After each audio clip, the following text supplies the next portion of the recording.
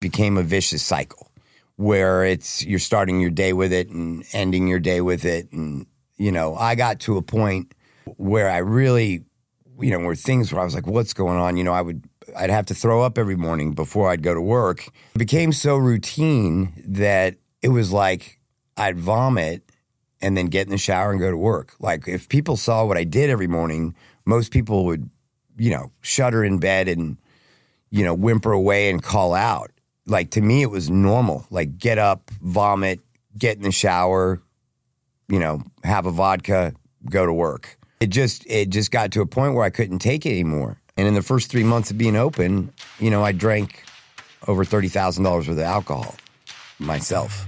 Join us today for an exhilarating Christmas episode featuring a special guest who's not only a dear friend, but also a professional chef and restaurant owner, Scott Hoffner.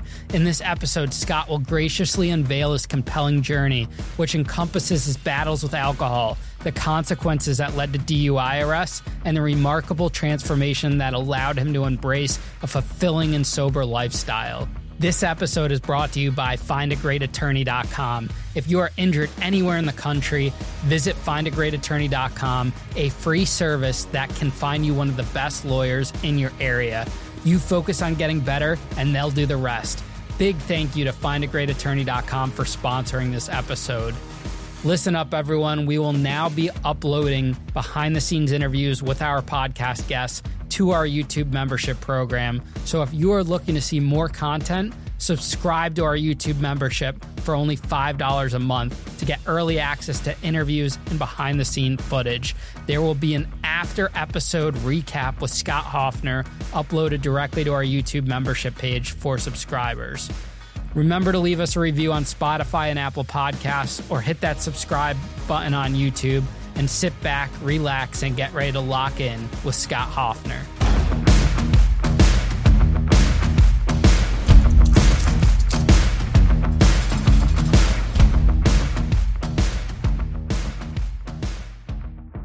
Scott Hoffner, welcome to Locked In. I think this is the earliest I've ever recorded a podcast. It's 7 a.m. in Connecticut right now. 6 a.m. Texas time. Yeah! You flew in from Dallas yesterday. You were yelling at me the whole day because of your flight, but...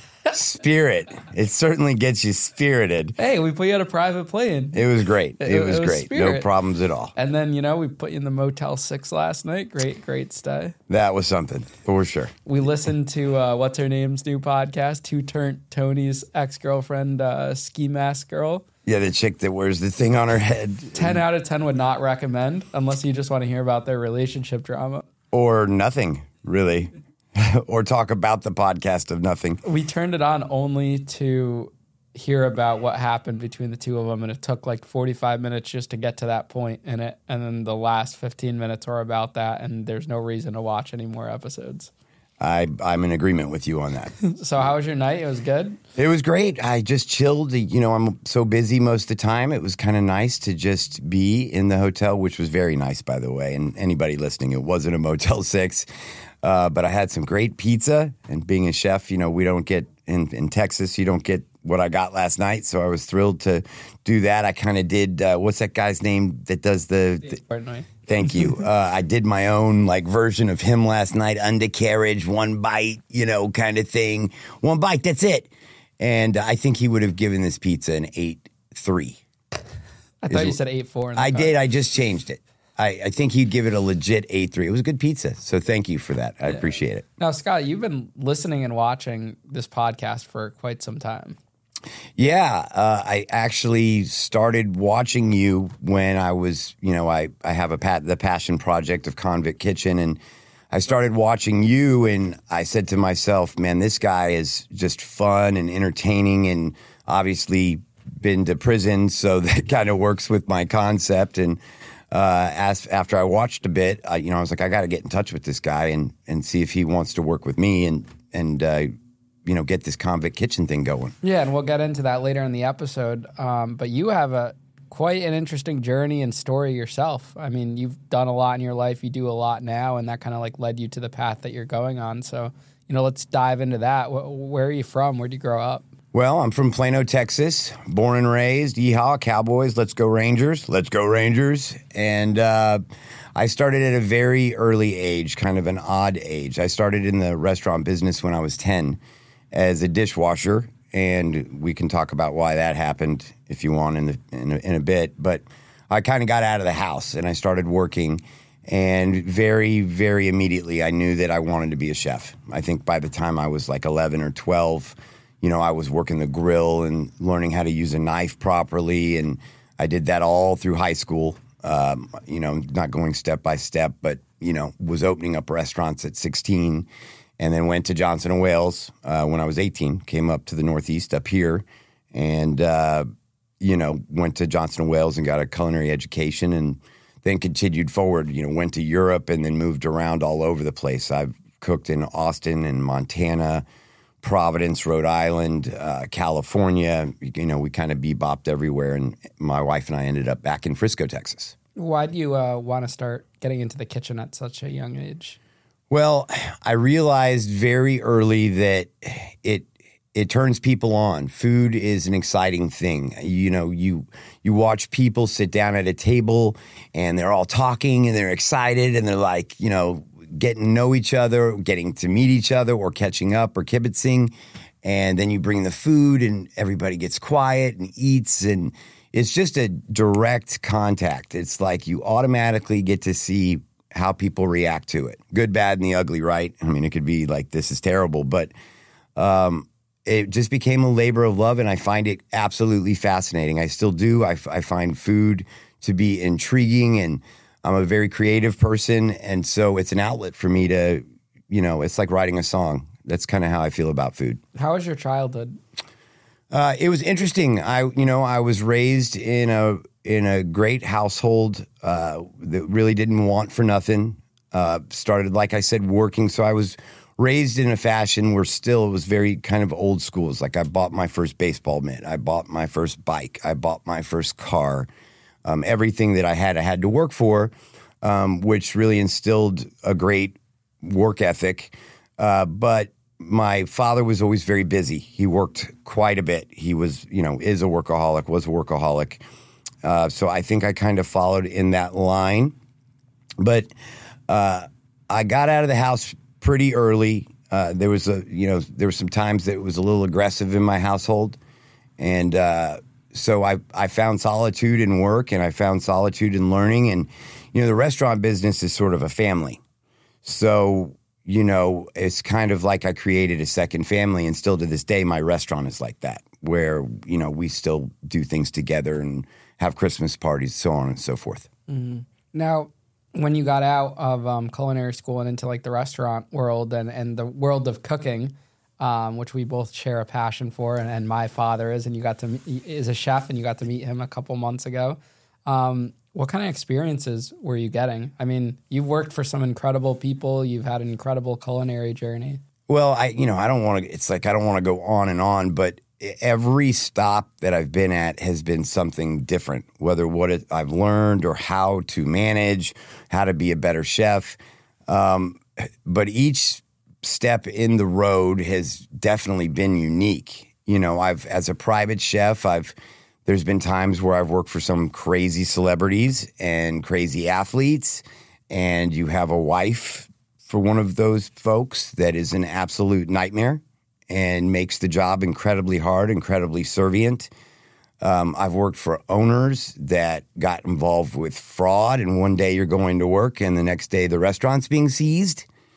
It's all over the map. And then there's the guys, and I'll use his name, Todd Kerr, who was a pivotal point in my career, because there's a fine line between being a businessman and being a chef, and being both. And to be successful, you need to be both. It's just the way it goes, especially. And then you need to learn how to market. You need to be able to, put your product out there on a continuous, consistent basis.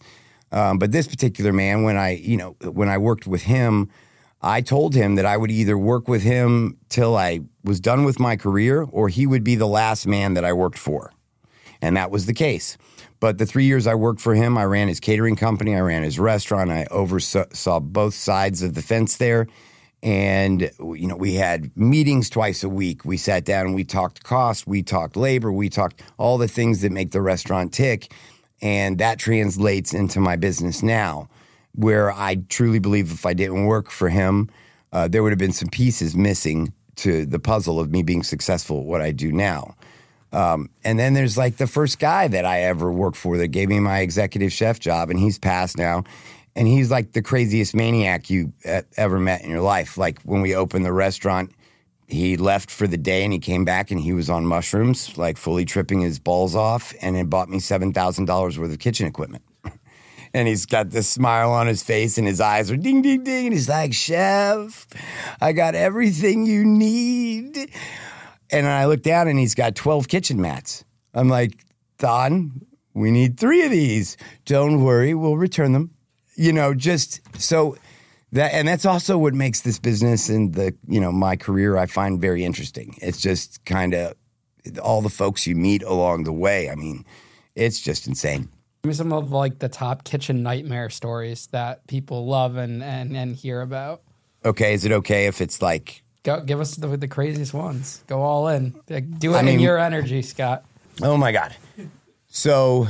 Well, this is so if you're faint of heart, this story isn't necessarily for you, but I worked with this guy named Chris, and he was an amazing, amazing cook, serious line cook. He spoke, white guy that spoke fluent Spanish, and he's one of the first guys I remember doing that. But you have Vena hoods in the kitchen, and every night you pull them and you clean them and you run them through and you make sure that it's all nice and tight. Well, this restaurant, have you ever seen the movie Office Space? Maybe. It sounds so that movie Office Space, that restaurant in real life is called the Old Alligator Grill, and they rented it out to shoot the movie. But anyways, Old Alligator Grill had 8 large fryers. It was a Cajun restaurant, and he had put sheet trays over the fryers so he could go up and take down the Vena hoods. And while he was up there, the Vena hood, the sheet tray fell out from the fryer, and his entire leg went into a fryer that was at 375 degrees. And he couldn't get out. It was like the way he fell in it. So we had to yank him out, and it took his skin off all the way from his bone, from his ankle up to his top, beyond his knee. So he had to get his entire leg redone. And they had a skin graft, and that he was never in a kitchen again. He started a landscaping company. He had to relearn how to walk. Then, that's just like, that one was just so, the screaming from that was nuts. But if you want to talk about things like I've had to fix, the majority of my career was having to go in where guys' food cost wasn't right. They weren't operating right. They had people stealing from them. So I walked into a place that had a lot of theft. So when I got in, I started a PAR and inventory system on it to just double check. And I noticed that this salmon, like every week I was missing 6 pounds of salmon. Well, that equivalates to a side of fish, like a whole fish. So I set up this deal where I was like, we didn't have cameras in the place. And on one of the nights after the fish order came in, before everybody left, I lined everybody up to say goodbye to them. And gave everybody a hug before they left, like I was patting them down like the mob, like, who's got this fucking fish? And sure enough, one of my guys, Arturo, had a side of salmon down his pants. It was like, the salmon was like here. I'm like, this dude was taking 6 pounds of salmon home every week and feeding everybody. So, right then and there, you're like, okay, that's $35. My cost, $35. The food cost is through the roof. So we had to let that fella go. That was definitely one that stood out to me. Hey, it's Kaylee Cuoco for Priceline. Ready to go to your happy place for a happy price? Well, why didn't you say so? Just download the Priceline app right now and save up to 60% on hotels. So whether it's Cousin Kevin's Kazoo Concert in Kansas City, go Kevin, or Becky's Bachelorette Bash in Bermuda, you never have to miss a trip ever again. So download the Priceline app today. Your savings are waiting. Go to your happy place for a happy price. Go to your happy price, Priceline. Golly. So this is kind of a wild story, and this just recently happened. I had a guy that came up to me. I was talking to a manager on a Saturday night a couple of weeks ago, and out of nowhere, this man like beelines it to me with his finger in my face, like, well, he said, "Is this your effing restaurant?" And I was like, "Sir, get your finger out of my face and I'll answer your question." And he went on to say, "I've been at your bar for 10 minutes. I've been waiting for a drink and nobody's even acknowledged me. I'm out of here." And I looked at him. I was like, "I think that's a good idea. I think you should go." And he got more irate and even crazier and told me he was going to burn my restaurant down, like burn it down. And he knows so many people and I'm going out of business. Well, he leaves the restaurant and I'm watching him on a camera as trying to see where he vacates. And he's in the parking lot 2 over from the restaurant. Well, this guy, as I come out to see where he's at, locks eyes with me. And this is like 50 yards away.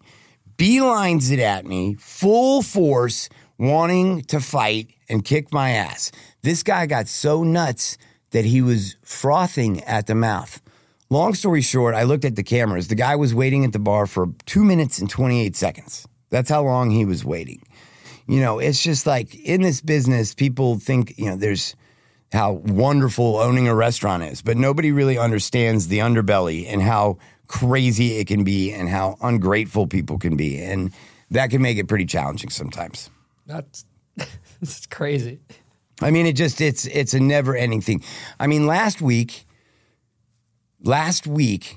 my main manager comes to me and she says, "Chef, my father's dying. He's got cancer all over his body. I'm leaving." I said, "What do you mean you're leaving?" She said, "I'm leaving right now. I'm going to Florida." I'm like, okay, this is a person that works, 5 days a week, 12 hours a day, automatically bartends, waits tables, gone. The next day, one of my other bartenders just doesn't show up for work. Gone. Okay. Piece and puzzle the week together, right? Get to Sunday. My strong server that's kind of acting as a manager in between, right in the middle of brunch, comes up to me and says, "Chef, my uncle died. I got to go." This isn't a 5-day stretch. I lose 3 of my heaviest hitting people. And then you got somebody who will come up to you and be like, "My drink is taking so long. I'm going to kick your ass." And you're like, "Man, you don't even know what's going down right now, brother. I'm trying to make sure you eat some good food and have some fun and have some drink. Just ask me for the drink. I'll get you the drink. I'll get you the drink." So, the business, and I don't mean to dissuade anybody. Oddly enough, I love all this craziness, and that's why I do it. Have you ever seen like any of those, what are they, that kitchen conspiracy things that everyone talks about where you send the food back, someone will spit in your food, or any crazy, what are like the crazy things like that you see? Okay, so in my career, I have not really seen that happen to a customer, ever. I have seen that happen to employees. So this was in Austin. This is a crazy story. So I work, and this guy won't give a shit that I say this. His name is Scott Halverson, this dude. And he was just a wild, wild guy. Intoxicated all the time. A lot of intoxication in the kitchen. A lot of drug abuse. A lot of alcohol abuse. But we had a bartender named Kurt, and this dude would order his food 1 minute before the kitchen closed. And he did it like clockwork. Every shift he worked, 1 minute before we were done. And this particular night, Scott had had enough of it. And this guy ordered duck confit taquitos. They were like this shredded upstate New York duck with roasted corn and a plum sauce. They were delicious. And Scott dropped those things in the fryer, pulled them out of the fryer, and this will sound crazy, but he waited a second till they cooled, and then he ran them up his ass. Plated them up. And he sat there and he watched Kurt eat them with a big smile on his face. Oh my God. That same guy to this guy, same two guys. They were like arch nemesis. Do you know what fish sauce is? Yeah. Okay. It's very, it's fermented sardines, fish in barrels, very, very smelly. And in Texas, it gets pretty hot in the summer. So Kurt made the mistake of leaving his brand new Maxima sunroof open. And Scott took that bottle of fish sauce and dumped it in his sunroof while that dude worked a double at 100 degrees all day. And I will never forget, I was in the kitchen and I heard him scream when he opened up his car door because the car stunk and that was his last day. He never came back to work after that. Was the car totaled after that? It was pretty totaled. I mean, the fish sauce sat in the car for 12 hours, 100 degrees outside. Yeah, when I was in Alaska, they said the rental car agency made you sign a waiver saying you won't bring raw fish in the car because they total the cars if you store raw Interesting. fish in I've it. never heard that before. It just stinks up the whole car. Sure, it makes sense. But yeah, so rotten fermented anchovies in the Maxima ruined it. And I never saw that guy again after that. But this particular guy that we're talking about he was a maniac. We went down to the beach. We went down to Corpus Christi. We were on the beach, and there were police on the beach on four-wheelers, and Scott decided to roll up a joint, and we were sitting there, and I'm like, Scott, the police, this is years ago. Texas, nothing is legal still, right? So it was, back then, it's like a felony. It was just crazy. And I said to him, dude, there's police right there. What are you doing? And he was like, it doesn't matter, man. If they come, I'll just run into the ocean. And I'm like, you're going to run into the ocean? That's what you're going to do if they come? And they're going to come? And he's like, yeah, dude, it's fine. And I was like, all right. And he rolls up this big cone doobie, and the wind is blowing towards the cops. Like, everything is wrong. And he lights it up, and I look over, and I'm like, they're coming. So I kind of get up and walk like a couple steps down, and I said, Scott, they're coming for you. And he immediately jumps up and runs into the Gulf of Mexico. And the cops ran right after him. Where did he think he was going to go? So he smartly, what he had on him, he dumped into the ocean, but they arrested him for evading arrest. And that's the thing, the business itself is, you meet so many different characters. I always say, the restaurant's like a pirate ship. You're like sailing through the seas of cheese. You know what I mean? It's just, you never know what's going to come at you. You don't know who's going to show up. You hope everybody comes. You hope that you have a steady, great night. You hope that all the food goes out. But, it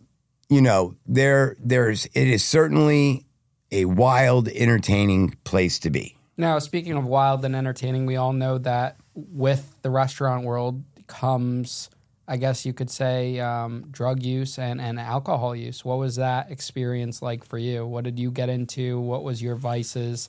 And how did that kind of change you as your career went on?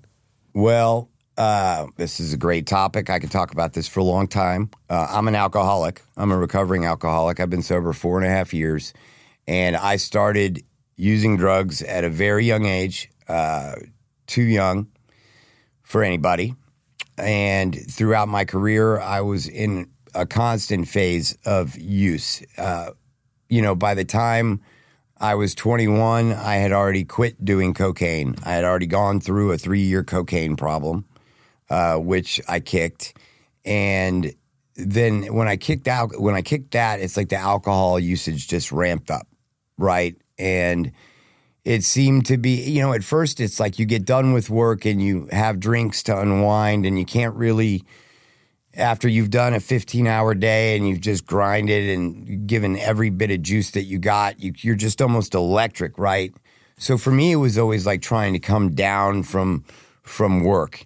And then it becomes, it became a vicious cycle where you're starting your day with it and ending your day with it. And, I got to a point, I've done a bunch of live TV work for the news, and where I really, were things where I was like, what's going on?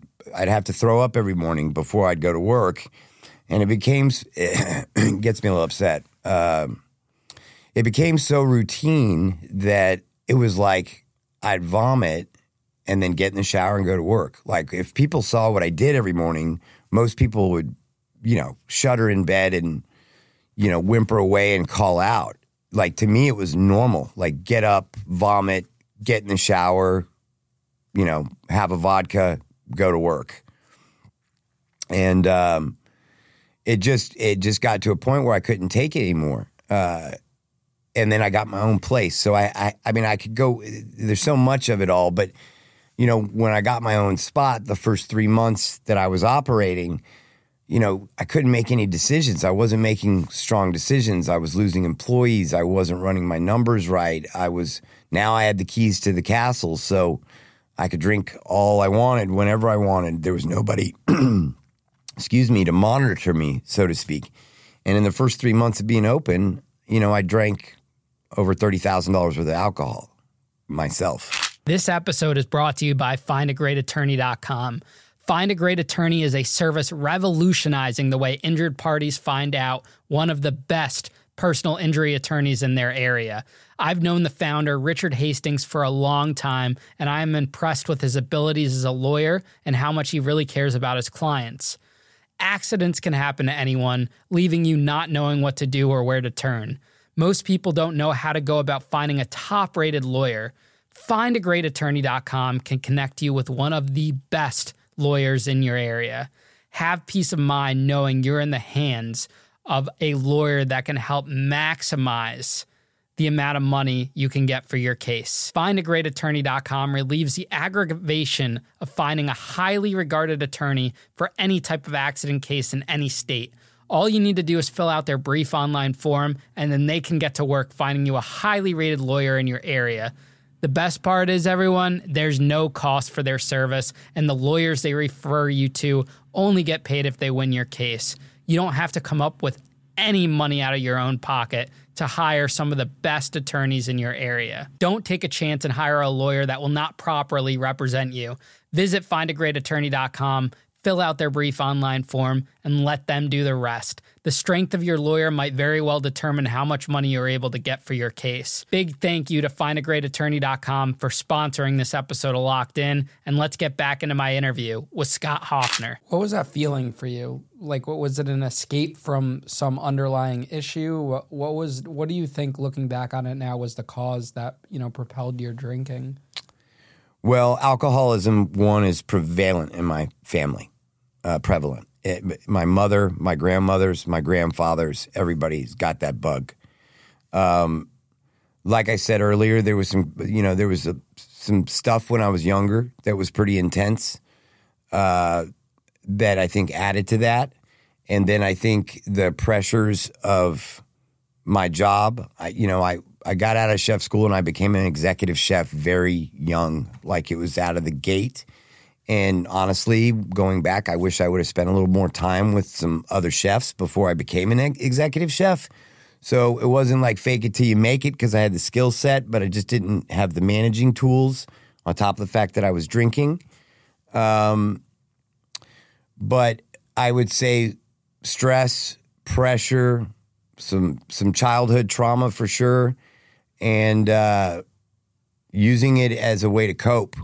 And some of those things are coping with my own insecurities, the things that, when you're nervous and you want to feel like you've bucked up, you're getting on stage. It's just a way to get yourself in the mood, so to speak.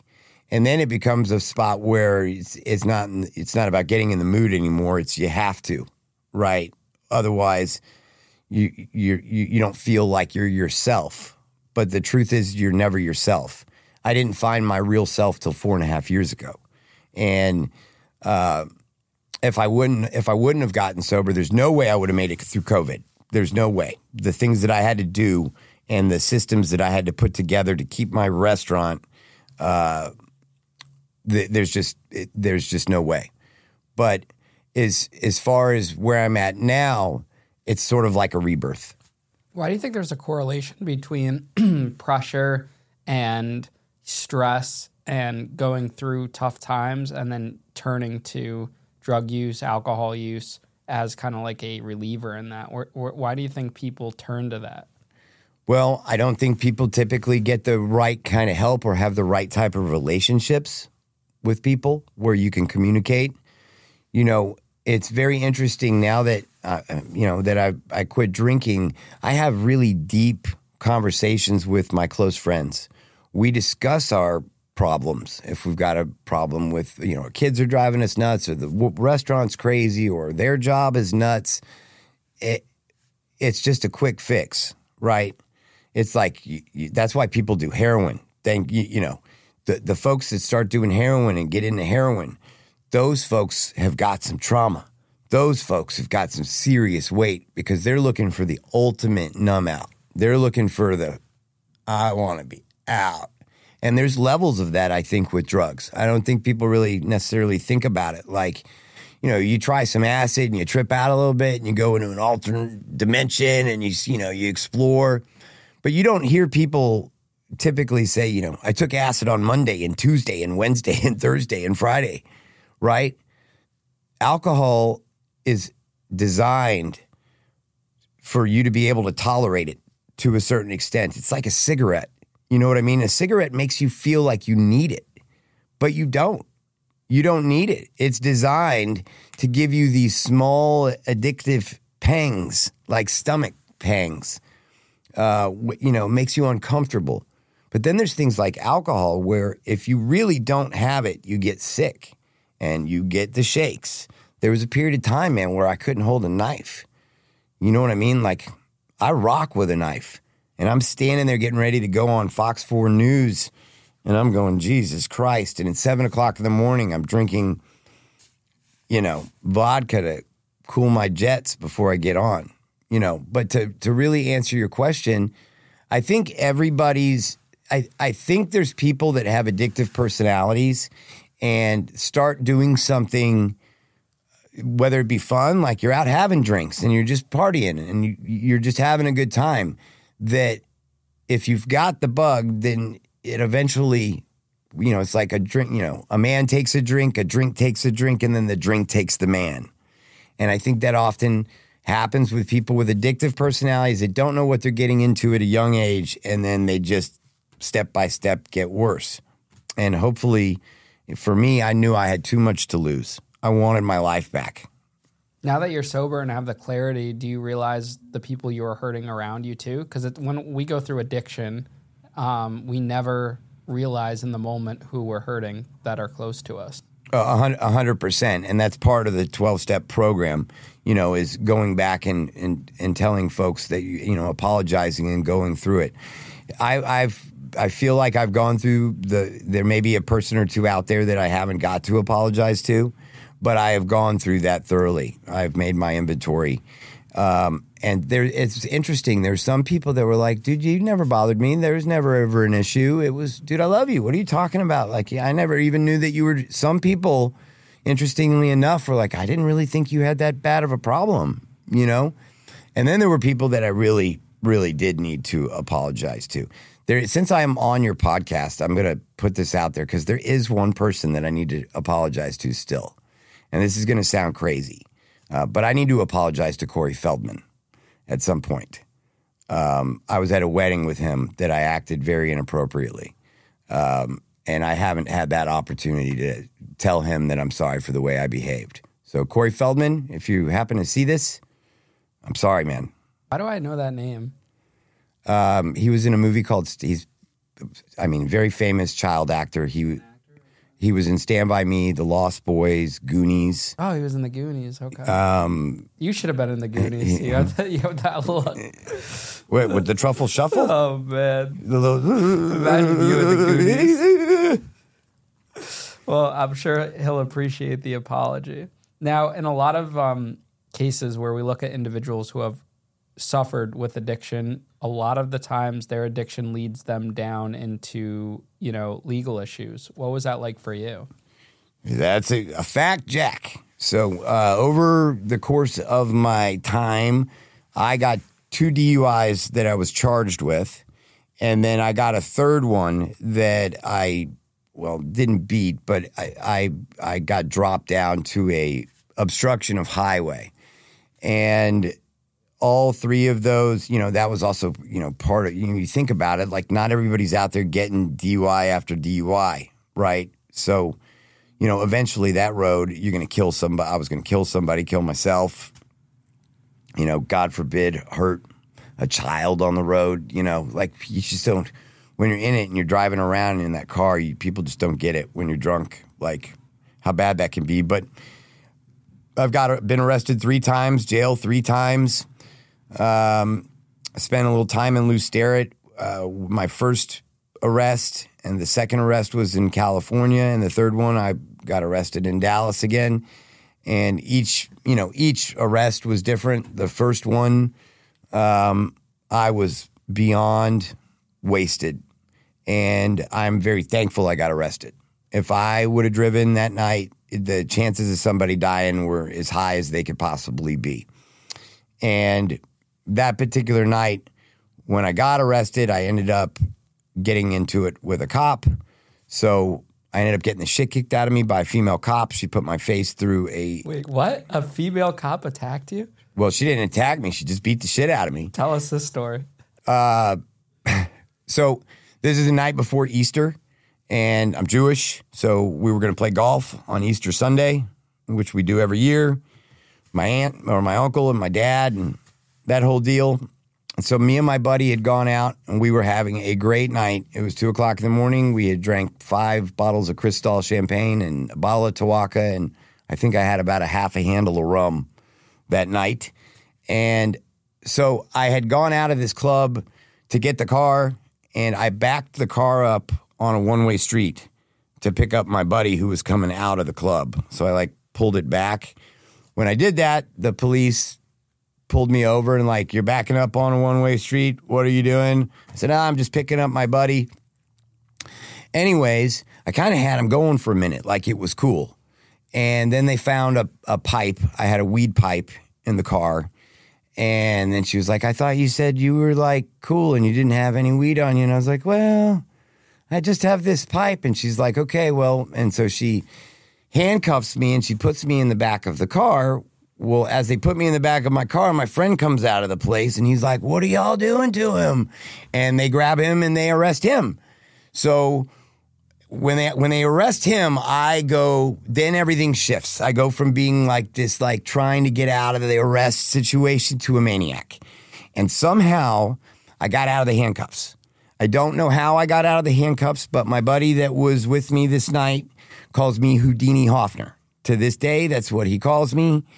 So when I got out and I was unhandcuffed and I got out of the cop car, I still don't know how this all happened, but I got out. When I got out of that car, my hair was real long back then, and she grabbed me by the back of my head and just put my face into the glass, pounding me over and over again. And Eric got arrested. I got arrested. I was in these crazy disco clothes. This was nuts. So they booked me into jail and they put me in the cell. Now I'm in Lew Sterrett. This whole cell that I'm in it's pavement. It's just concrete. There's a bench, but it's made of concrete. And I remember somebody always telling me, if you go to jail, back yourself into a corner so nobody can get you, from behind or, stick you. And so I went and I sat down and I got in this corner. And as soon as I sit down in this corner, they let another guy into the cell and he sits down next to me. And I'm I look at him and whatever. And then they open up the cell again and they let another guy in. But that guy runs full force at this guy sitting to my left and gish, smashes his whole face in. There is blood everywhere. So the cops come in and are like, what's going on? This guy's bleeding all over the place and everybody's just sitting there silent. Nobody says a word. They come, they get that guy. They take us all out of that cell. They go in there and they bleach it. They bleach the whole cell and put us back in it. That's how they used to clean the showers every morning in prison. They just throw bleach on it and then that's it. They call it a day. Yeah, I think they used a hose and just bleached the whole thing. And then I sat in there for 10 hours just inhaling bleach and it was terrible. My whole tongue was like a shriveled up freaking raisin and my eyes and everything. I mean, just sitting there. And that was the first time I had ever gone to jail. And it was like terrible. Why do you think that wasn't enough for you though? Because you would go on and, continue to drink and get another DUI. Why wasn't that the wake-up call? Honestly, I'd probably say because it wasn't enough. And that's quite an experience, And look at all the people how does that make you feel, the individuals that do drink and drive for the first time and they die or they cause someone else to die? I mean, here's the deal, and this is going to sound crazy. So I've had breathalyzers on my car multiple times. I think I don't see why there shouldn't be a breathalyzer on every car. I feel like if everybody had a breathalyzer on their car, it would decrease the chances of anybody dying. It's like the easiest solution.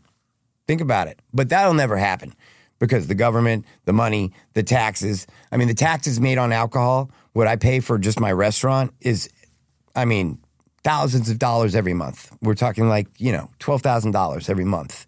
I'm paying for taxes on alcohol that's already been taxed. Tax. But if everybody had to blow, nobody would kill anybody. That made you smile? Is it hard to be around alcohol every day in your job now? And It's a good question. Because I know for some people it's difficult. It's not personally hard for me because I have no interest. My life is just, I'm so lucky and I've worked hard for it, but I will never go back. What's hard for me is seeing people that are alcoholics drink. That's what's hard for me. And it's hard for me that I sell it to them, if I'm being straight up. Like, I wish I could run the restaurant. Like, I have a mocktail menu. I've done other things so people can have non-alcoholic drinks in my place. But it's part of the deal. It's part of the business. It's part of the hospitality business. And I will say, one day I hope, when the restaurant business for me has run its course, I'll look forward to not serving it, for sure. I mean, the other aspect, though, too, is, and this is something like we talked about in the car last night, is you can't force someone to change and be the person that you want them to be. They have to come to that on their own. So whether you take alcohol out of the picture yourself, they'll find another way if they're not ready to make that change. And that goes for anything in life. Well, so there's two different deals here. So when I ended up getting sober, I'd woken up on a Monday morning and I thought I was having a heart attack, like a legit heart attack. And I'm not real into going to doctors. It's not my thing. And I told my wife I need to go to the emergency room. She's like, what are you talking about? And I'm like, I've got to go to the emergency room. I'm having a heart attack. So I get there, and what had happened was my liver enzymes and my pancreas and everything was bloated. All my organs were pushing up on my lungs, which were pushing up on my heart. And that's what was happening. And they kept me in the hospital for 4 days. And during that time, I said to my wife, I'm going to use this time to get sober. I've been here 4 days. I haven't had anything to drink because I was very aware that I'm an alcoholic. I mean, you're puking every morning before you go to work. Like, it's not rocket science that this is what's happening, right?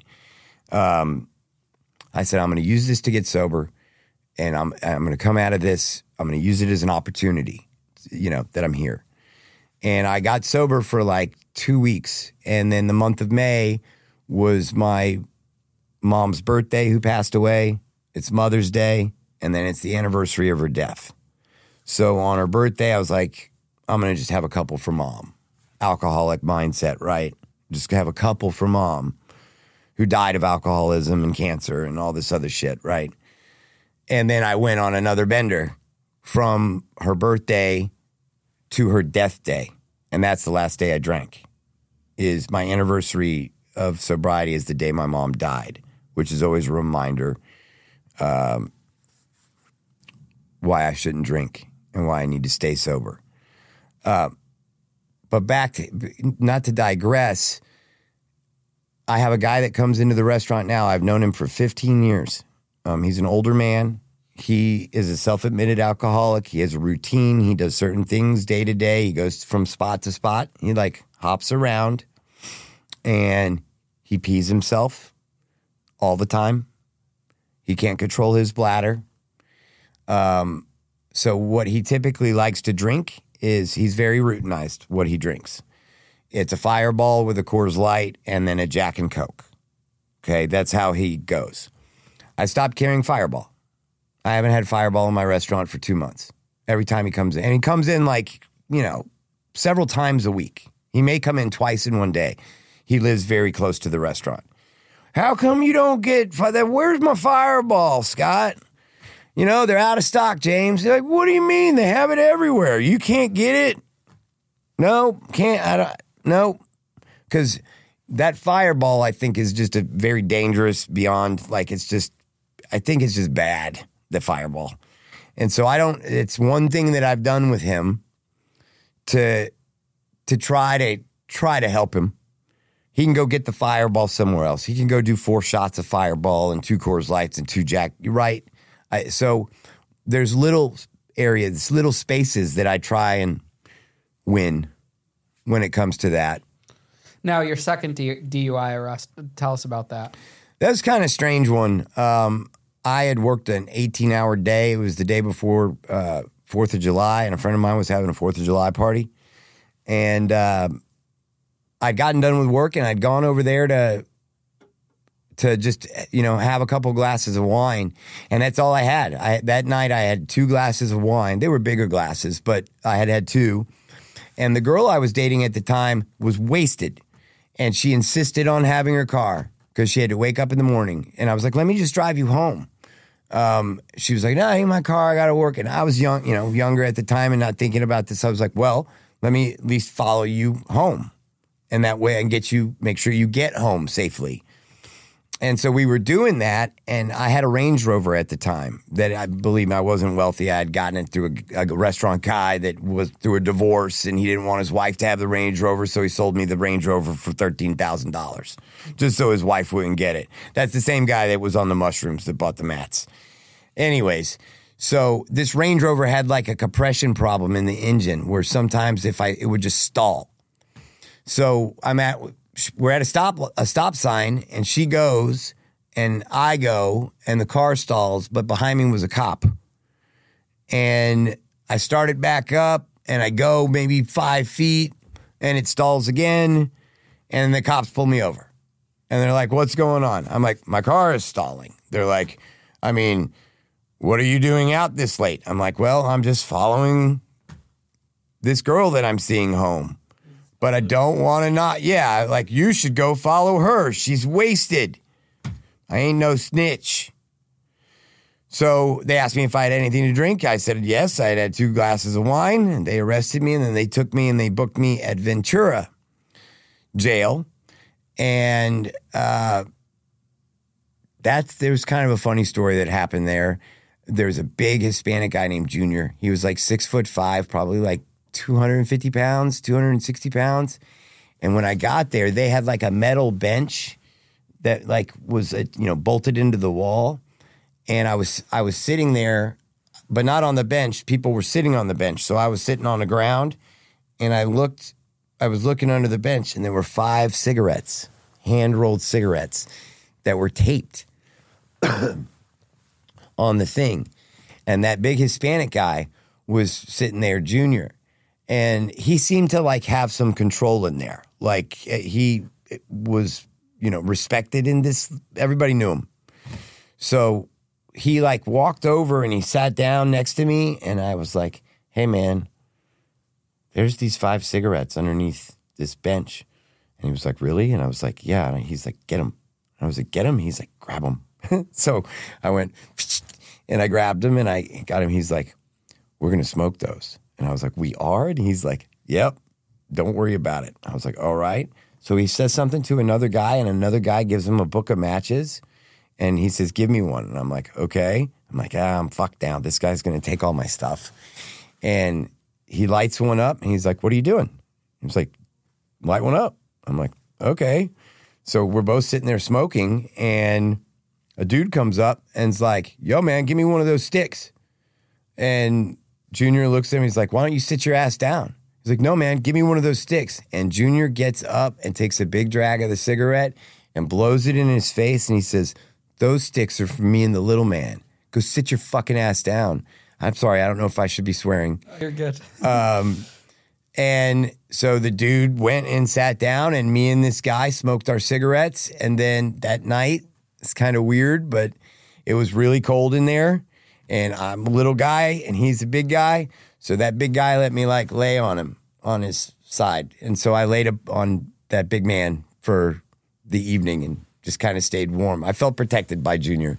Now, your third DUI, or almost DUI, you were telling me the story in the car. Yeah, this is a funny story. This is not like a fighting story or anything. It's a cop being a dick. You got to share the story and the impressions you told me last night with the energy, the cop's reaction, everything like that. Okay, so I'm at the Granada Theater.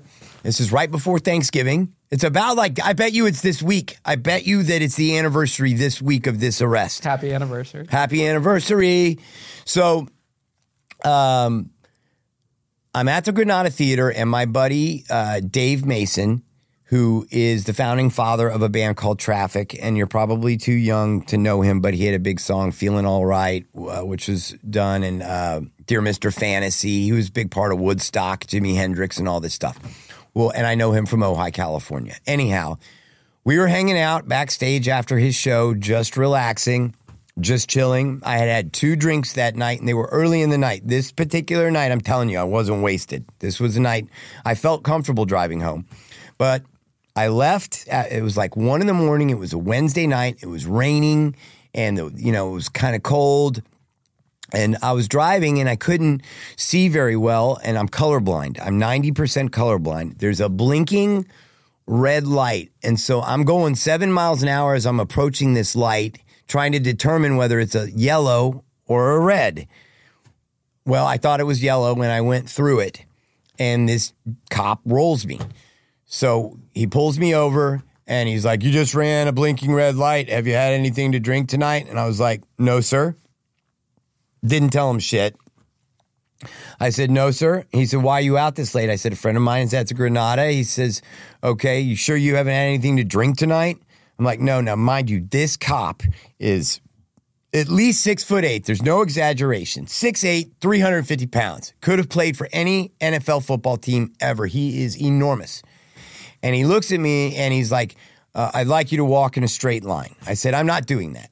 And these are all tricks that cops want you to do to admit guilt. And so he tries to get me to do a couple things. I tell him I won't do any of them. And then he says to me, "I want you to say your alphabet, start at D and end at T." Now, I want everybody that's watching this to understand, if any officer ever asks you to do this dumb shit, you say no. You say no, you say no, you say no. Because he wants you to say, "I couldn't do it if I was sober. I couldn't even do it if I was sober." Well, you've just admitted guilt, guys, and then you're going to jail. They don't have to do anything anymore. It's over. Over. So he says, "Start at D and end at T." And I said, "I'm not doing that, sir." I said, "I'll start at A and I'll go to Z." He's like, "I'm not the one." No. He says to me, "I want you to do it from D to T." I said, "I'm not doing it." I said, "I want to see you do it." And he takes a big, deep breath and he goes, "I'm not the one in handcuffs." And I go, "Yeah, but I'd like to see you do it." And he starts at D and he misses MNOP. The cop misses his own test. So I go to jail, obviously, and then I get with my lawyer. Also, you asked me earlier about why it wasn't enough. What kept me drinking? And it's because it wasn't enough. I was able to get out of these situations, and the punishment wasn't drastic enough. So I tell my lawyer, I'm like, "Look, it's on the tape. The cop missed MNOP. Check it out." So, of course, he thinks I'm full of it. He thinks he's like, he was drunk, and he's just making this shit up. Well, he looks at the video, and sure enough, the cop misses MNOP, and the police don't like losing court cases in Texas. None of them ever do, right? But there's like 99% chance if you get pulled over in a DUI, you are getting locked up and you're going to go on probation or whatever. So they dropped that to an obstruction of highway, which I still ended up with a breathalyzer in my car. And I was on probation for 18 months, and I did, Mothers Against Drunk Driving, and you have to, do this, your, what do you call it? Your community service. And that's what happened. But the cop missed MNOP, And that's what set me free. Scott, why do you think we need drastic things to get individuals to change? Like, why do we need to lose someone for someone to realize someone's value? Why do we need to get arrested and go to prison to reshape our life? Like, why do humans need that? What do you think that is? And why can't they just take it from someone else that's been through it? Oh, I think that there's some people that can. I think there are some people that can listen and hear it and understand it. There's people I know that aren't alcoholics that drink, they drink pretty good, right? But then they one day say to me, I'm like, I'll see him at the restaurant. I'll say, "Oh, you're not having a vodka tonight?" Like, no, I'm taking a step back for a month.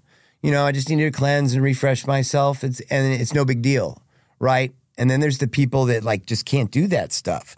And those are the folks that I think need this. I mean, I didn't get sober because I had 3 DUIs. That's not what got me sober. There was never a time where I was like, oh my God, I've got 3 DUIs. I've got to get sober. It was, I'm going to lose my restaurant. I'm going to lose my wife. I'm going to lose my life. I'm going to lose all the things I love and have worked for. And that wasn't like I was at a rock bottom where, but I think everybody has to learn in different ways. And some people need tough love and some people don't. I mean, if you didn't get in trouble for doing what you did with the club, you would have just probably kept going, right? And kept parlaying. Well, yeah, I was telling someone recently, like, if I never got my bond revoked and sent to prison, I'd still be running that club till today. Even through COVID, I would have found a way because I'm that type of person that you have to physically remove me from something because once I have my mind set on it, it's done. It's over.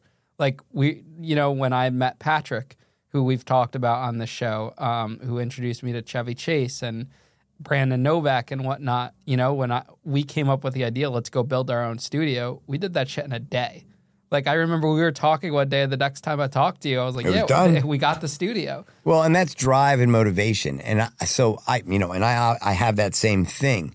Thank God I have that, because that is what allowed me to have a very successful career as a chef, right? Like, I was half drunk all the time and able to excel as a chef. But that eventually was going to be bye-bye. And then it would have been, oh, you owned your own restaurant and now you're working for someone else again. And I'd be working for that person for a year till I got caught drinking or I did the wrong thing or I made the wrong move or I just got pissed and quit or whatever. And then the rest of my career would be bouncing in and out of different restaurants, hotels, golf courses, private chefing, in and out, in and out. And, leaving alcohol behind has solidified my entire life. Yeah. I think it's important to have something to be passionate about and have that drive, because that's why me and you get along. And not a lot of people are like that are on that level that could think that way. Like, well, I feel like I would be a very depressed, like, lost individual because of everything I've been through and continue to go through. But because I have this ability to see the bigger picture and keep pushing, that keeps me grounded and that keeps me going. Like, I have something to put my energy into. Well, I'm a ball of energy. I don't even know what to. One minute I'm thinking of an idea for toilet paper that cleans the toilet bowl on the way down, and the next minute I'm trying to think of a new concept, new restaurant, new TV show. It's like it's a never-ending evolution, and if you have it, you have it, and Patrick has it, and that's why him and I have been friends for so long. It's an ability to take your energy and turn it into a positive force, at least for me, that other people can enjoy. Now, because of your jail experiences, did that draw you to content like this in the prison content world? Well, what really actually drew me to it was the idea of Convict Kitchen. That's how I ended up starting to see this stuff. Because I've always loved like CSI and Joe Kenna. I love murder mystery kind of shows. And I've always been intrigued by prison and jail. But when my passion project that we could talk about whenever you want to when I was basically looking for someone like yourself. And when I found you, I saw what you had done with your show. Then it was like, okay, what is he talking about? He's talking about all this prison stuff and these crazy stories, and I love that shit.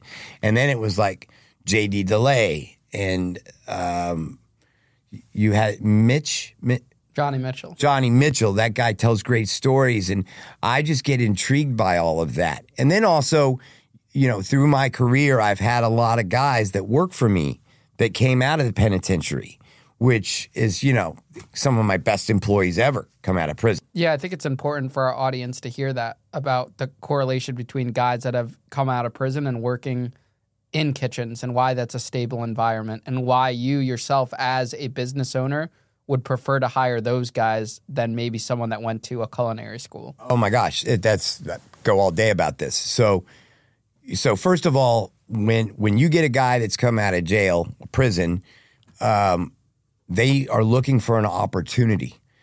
They are hungry. They are looking to be trusted. They're looking to try and find some respect in their life. And in the kitchen, it's an absolute opportunity for all of those things to happen. There is something that happens to guys in prison, whether it's the regiment and the day-to-day routine, because I know routines are so important to get through that time. You're working through your time, so you have your regiment and you have a discipline. Not only that, the kitchen is a very tough place. It's hot. It's muggy. It's sharp. It's sweaty. It's not a spot for everybody. It's not for the faint of heart. You're not going to find a pussy in the kitchen. You're just not. And I don't know if I can use that word either, but I'm sorry if you have to edit it. So I've had multiple guys that have come out of prison.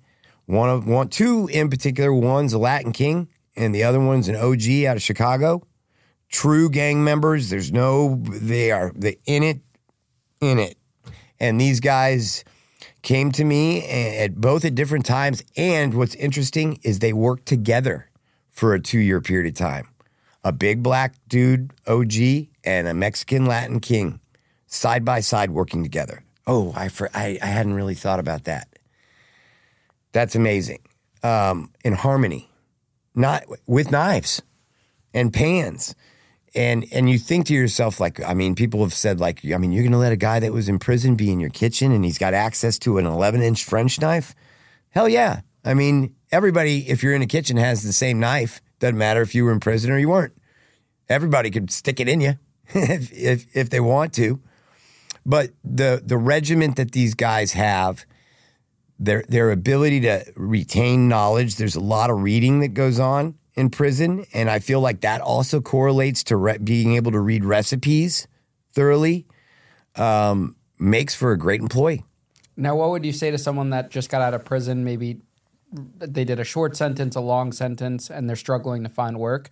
You, as someone, as a entrepreneur, as a business owner, what advice would you give them, and how would you kind of encourage them to not give up, and to maybe even check out and give the restaurant world a chance?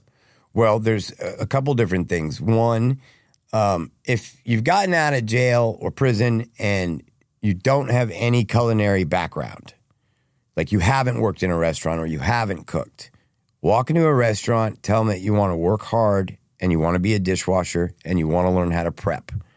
In this day and age, right now, that job in Texas, if you came to me right now and you said those words to me, that job is going to start you at $16 an hour. That job is going to make sure you have a meal every shift you work. And in my place, you're going to get a little bit more than a meal. You're going to be able to have a soda all day long. You're going to be able to have heat or air all day long. You're not going to be doing construction, whether it's winter or hot or cold. You got a house, a roof over your head. And then it's also a family. So if you were to come into my spot today and say, I just got out of prison. I'm a hard worker. I'm looking to start over. I want to start as a dishwasher and learn how to prep and maybe be a cook one day. Boom, $16 a meal square every day. And you're going to end up, if you work hard, going to my Christmas party and go bowling with all of us. Now, what would you say to your fellow entrepreneurs and fellow business owners that might be hesitant? And we're not talking about the corporate people that have the rules, but I'm talking about the individuals like you, the mom and pop owners that might be hesitant to hire someone that has a felony on their record. And you're someone that's hired individuals with felonies. What would you say to them? Well, I would say sit down with them and try to get to know. If you're hesitant, sit down and talk to them and get to know them a little bit. Really dig into them in a conversation to see if you can find a comfort zone. I've been to jail. I've been in the underbelly of the world. I've had guns put to my head. So I'm not afraid of those kind of things. I can't tell Miss Smith to not be afraid or have fear, right? Because they just have a stigma. There's a stigma to it. What I can say is before you say no, sit down and talk to them. Because the fact of the matter is 90% of the kids on the planet, they ain't coming to wash dishes. I'm not going to find a 16-year-old white kid to come and wash dishes anymore. It doesn't happen. It doesn't exist. The people that come out of jail or prison are hungry. They need the opportunity. So the majority of the time, they are hungry for it and will work for it. And will work for it with a smile on their face because they're not overprivileged and they haven't at this point had anything handed to them other than a frickin' bologna sandwich. Let's get into how we met. If you're listening to this on Spotify and Apple, you need to watch the video version on YouTube because Scott is very... he has that look, and he's got all these hand motions going on and facial expressions. Listen, first of all, to all of them, I don't even know where the cameras are. I give them this, and then I give them this. What do you think of that? Oh, Scott. What are you, like an animal, an anteater or something? Okay. You're making Shane laugh out there. You know, I told Shane, you're listening in on this. I told Scott your name was Phineas, and he was convinced for a couple minutes that your name was actually Phineas. I call him Finny. That's my boy Finn. All right, so Scott, let's get into how you met, how you and I met, and the reason why we met was you created this cooking show that was based around prison, which led you to me. So how'd you get that idea? So, well, it's a passion project of mine, and it started with those two guys that I was talking about, Stukes and Robert. Those guys would talk about the spreads and the foods that they would make in prison, which I always found crazy intriguing. So years ago, I had a pilot that I worked on, and the show was based on taking your leftover ketchup packet from McDonald's and your leftover soy sauce from Chinese food and mixing that together and making chicken sexyaki. Like you taking these leftover ingredients and turning it into something, right? And then when these guys started telling me about how they'd make food, I was like, whoa, man, you're using like instant milk and all this craziness. And yeah, I just found it very intriguing. And obviously I still do. So, I started formulating an idea and went through a bunch of different names, Locked Up, Chopped Up, The Shackled Chef, Commissary Kitchen, and we ended with Convict Kitchen. And that show is I don't want to, it's in edit right now and it's coming out. So I'm really, really excited about it. So I don't want to give too much away, but it's basically about guys coming out of prison for an opportunity for a culinary career, or maybe even a cash prize, depending on who picks it up, and they will pick it up. And it's a culinary competition using commissary. It's pretty exciting stuff. But in the process of this, I was doing research and I was writing it out and getting it together. I was looking to see if there was anybody out there that had done anything like what my idea was. And there he was, Ian Bick. And Ian Bick and his chef father, and I think Mr. Nipples himself, J.D. DeLay, were doing some kind of playground activities with the food, with the commissary. And so the truth is, when I saw your video that you had put up, I was a little heartbroken. I was like, oh my goodness, this guy kind of is doing what I was wanting to do. It's sort of loosely similar. And, then I was like, well, I don't want to get sued, and I don't want this to be similar, too similar. So instead of getting upset, I changed and flipped the script, and I emailed you. And I emailed Ian to ask if he would be my co-host on the show for the pilot. And that's what we did. And I couldn't believe it. It was just like this guy, and I saw your episodes. I'm like, this guy's perfect to be my co-host on the show. He's legit deal. I mean, he's a scoundrel. He's been locked under the jail. He runs through the woods to get sushi. This is my guy. And I reached out, and you were kind enough to reach back out, and then we flew you to Texas. We made the pilot, and in that process, you introduced me to Michael and Marcy, and we got them as contestants for the pilot, and it's been so much fun, and now I'm here with you. I'm a big believer in using social media as like a networking tool and checking your DMs. I'm constantly, every day, I go through my message requests because I get so many a day, and it's important that I go through everyone, and I try to respond the best I can. I'm just like, I have so much going on now, it's tough, but if something stands out and like someone, like, I'll more likely not respond to the ones that just say like, hey, but I'm reading all my emails. I don't have like an assistant that does that, and I read all the messages because I run my own social media. So I see some of these things come through, and you never know what that could lead to. That could lead to your next girlfriend or a relationship. That could lead to your next job, your next opportunity. I got an HBO Max documentary because an intern who was not affiliated with HBO in her bio or anything, no mutual friends, messaged me on Facebook, and it went to my spam, and I just checked it one day. And ever since that day, I check it every day. I've had my former judge's law clerk message me on Facebook saying, hey, just saw how much you've grown since, that whole incident and that whole trial and everything. Like, you can connect with so many people that watch the content, and people are taking the time to watch me and listen to my platform, so I should take the time to, respond back. Absolutely. And you emailed me, and you didn't just say, hey, like you presented something, so it's on me to at least hear it out. Because you never know. I didn't know. And then, if I never responded to that, we literally would not be in the studio. Patrick Ganino. Because I met Patrick there, and, you put me up at that amazing house with the pool, the guy that makes the pools. But it was a great time for me. It wasn't, I think so many people like in this industry are always fixated on the short-term payout. Well, you're exactly right. And the guy that's doing my Chef 86, my TikTok for Chef 86, this kid is working with me for peanuts. He doesn't get a ton of money.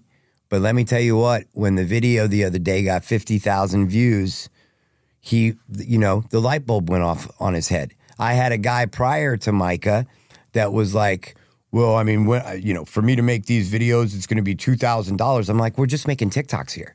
Like, there's no return. Like, this is a thing. Do you want to buy into this? Do you want to rock and roll? Do you want to have energy? Do you want to fucking go?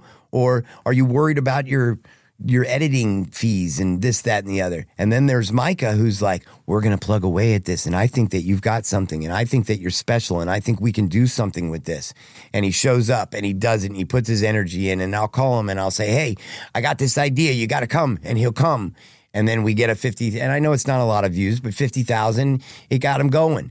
And he sees something that's a possibility, and you got to put the energy and effort into it. The world needs more of that thinking, because I remember how many people told me no, or how many people, I had no money to start this, and I'm grateful for the individuals that helped put me on and help build it with me. But there were so many people that said no, or how much it would cost, or this and that, which is why this studio is a separate business that I'm building. I'm undercutting everyone else and doing it at a fraction of what the big people would charge just to get into the door, to help people produce good content, and the money will come down the road. That's exactly how you have to look at it. That's how you look at it in the food business too. Well, let me tell you something about that. I couldn't get anybody to lend me money for years and years and years. And it's probably because I was, the people I'm asking are like, he's a drunk. Why would we lend an alcoholic chef, $300,000? But somebody did lend me that money to do what I do. And now everybody wants to give me money. Everybody wants me to build them a restaurant. Everybody has seen the success.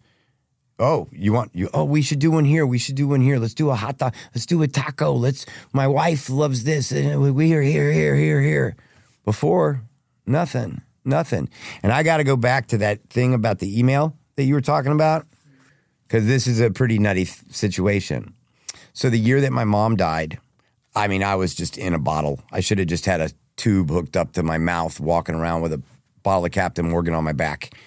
What are those camels? I should have had one of those camel toes on my back with the jammers. And I had applied for Beat Bobby Flay. And so there's like a couple of different rounds that you got to go through, like that once you get in, then they contact you and they interview you, and then they do a Skype interview, and then da-da-da-da-da. So I got the phone call from them that I was going on the show. And I don't know what I was doing. I was like trying to be aloof or something. Like it was no big deal that I was gotten on the show. So it was right before Thanksgiving. Weird. So the lady's on the phone with me, the producer, and she's like, you're on the deal. We need you to send us your headshots and your recipe, and like 2 headshots and a recipe or something like that. And I was like, okay. And they're like, we'll be reaching out to you. So could you please get that together? We'll be sending you an email. And I was like, sure, no problem. Well, it was like 2 days later was Thanksgiving.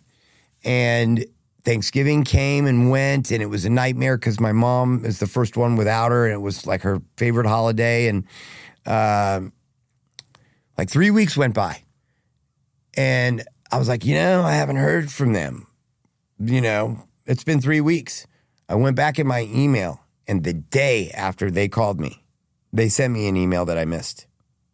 And that email was, we need X, Y, and Z within 48 hours so we can book your flights. And I missed it. And I didn't go on Bobby Flay. Always check your emails. Always check your emails. I brought it back around, you see. What would be your message to everyone that's listening to this? What do you want people to take away from your story? I want people to know that if you put energy, effort, and time into whatever you really and truly want to do, that you can make manifest. You can manifest your life.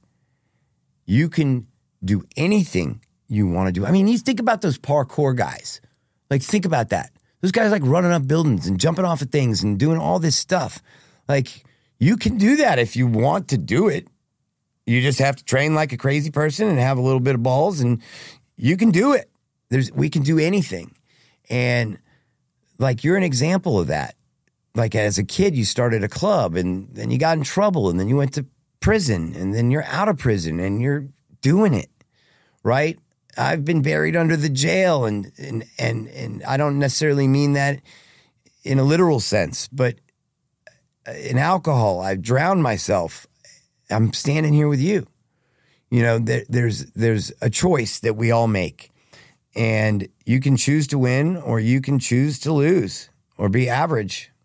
And being average is fine if that's the way you want to operate, if you're not looking for something else in the world. But if you are looking, go out there and get it, and don't sit on it. And the other thing is, don't be somebody that talks about it. You got to do it. Put your money where your mouth is. You got to do it. Right? I want to be a script. I want to write movies. Well, write a movie and then rewrite it and rewrite it and rewrite it till it's right. You can't just talk about things happening and all of a sudden they happen. I want to be in a band. I want to be in a rock band. Well, then fucking practice your guitar every day. Tattoo your face. So this is my message, Mr. Bick. Tattoo your face. Great message. And when I say that, you're all in. If you're a gang member and you've tattooed your face, you're all in. Like, you've made a decision. You're an MS-13. You've put it on your freaking face. If you're a Nazi and you put a swastika on your head, you have tattooed your face. You're all in. Now, I'm not saying that those are good things, but if you tattoo your face, it means that what's important to you is being in that band more than anything. And first and foremost is getting your guitar strings. If you read Kurt Cobain's journal, like, he's got a thing. It's like guitars, everything. Everything on the list is about music and his budget for his weekly budget. On the bottom of the budget is like $6 for food. He's got everything he needs. Guitar cables, he's buying everything he needs to be in the band. Last thing on the list is food, what he actually needs to live. That's tattooing your face. All in. You built the studio. You put it up. You got it going. Lights, camera, action. You tattooed your face. This is what you decided to do, right? I have a television show that I've been working on. I'm not talking about it. You came to Texas. We had all the people come. We had the cameras, the men, the production, the deal. We did it. All in. Absolutely. Locked in. All in, baby.